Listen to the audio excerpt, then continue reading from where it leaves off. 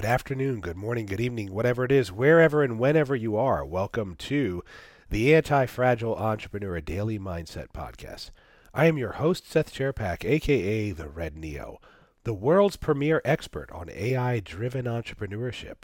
Humble and proud of it. Here to solve all your marketing mysteries, guide you on your journey to the mountaintop of entrepreneurial freedom, and bust out with the occasional 3 a.m. beer conversation. So in the last podcast, I talked about the first step towards mastering your life, and that's devoting all your attention and your energy on the things that you can directly control, while simultaneously accepting the things that you cannot directly control.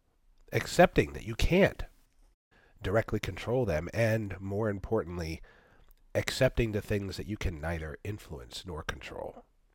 And remember that acceptance doesn't mean you're saying those things are okay. It means that you're accepting that you don't have the power to control those things directly or even to influence them. And the more you do that, the more you focus on your circle of direct control, the wider your circle of influence becomes.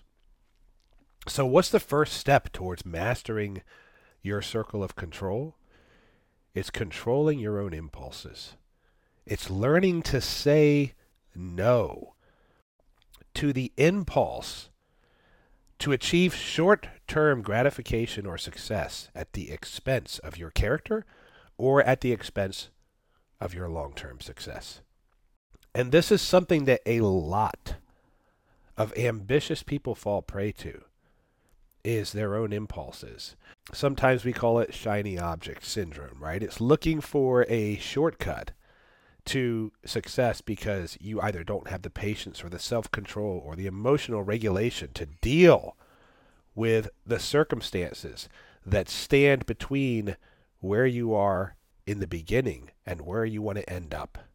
Imagine you're on a motorcycle and you're trying to go fast enough to go over a ramp and to make a jump over a canyon. Most people don't have the speed and the momentum, and they end up crashing against the canyon wall because they cannot control their impulses. That's the first step to controlling everything else. It's those quiet, unseen battles that give way to great long-term public victories. We all have an impulse to procrastinate, to give in to fear, to choose the easy way, to look for simple solutions to complex problems.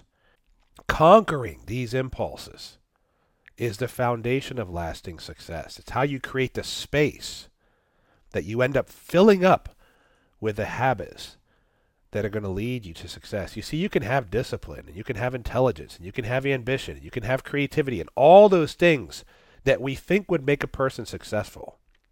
But if we don't gain mastery over our impulses, we will cannibalize our own success.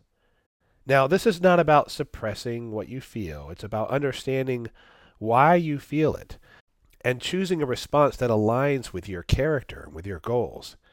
It's about recognizing the fleeting satisfaction of instant gratification and choosing instead to pursue the long-term rewards of disciplined action. It's about being in the driver's seat when it comes to your emotions instead of letting your emotions drive you. It's about living by your values instead of living by your feelings. Mastering self-control doesn't mean becoming rigid or emotionless. Rather, it's about harnessing your emotions to serve your greater purpose. Think of your impulses as waves on the ocean. You can let them crash over you uncontrollably, or you can learn to surf them, using their power to propel you forward towards your growth and your purpose. The road to failure is often haunted by demons that we've conjured in our attempt to achieve short-term pleasure or gratification at the expense. But the journey towards mastering yourself and your life starts with focusing your attention and energy on your circle of control, and that starts with controlling your impulses. Do this and you will watch your circle of influence grow, and you will watch the world align with your vision.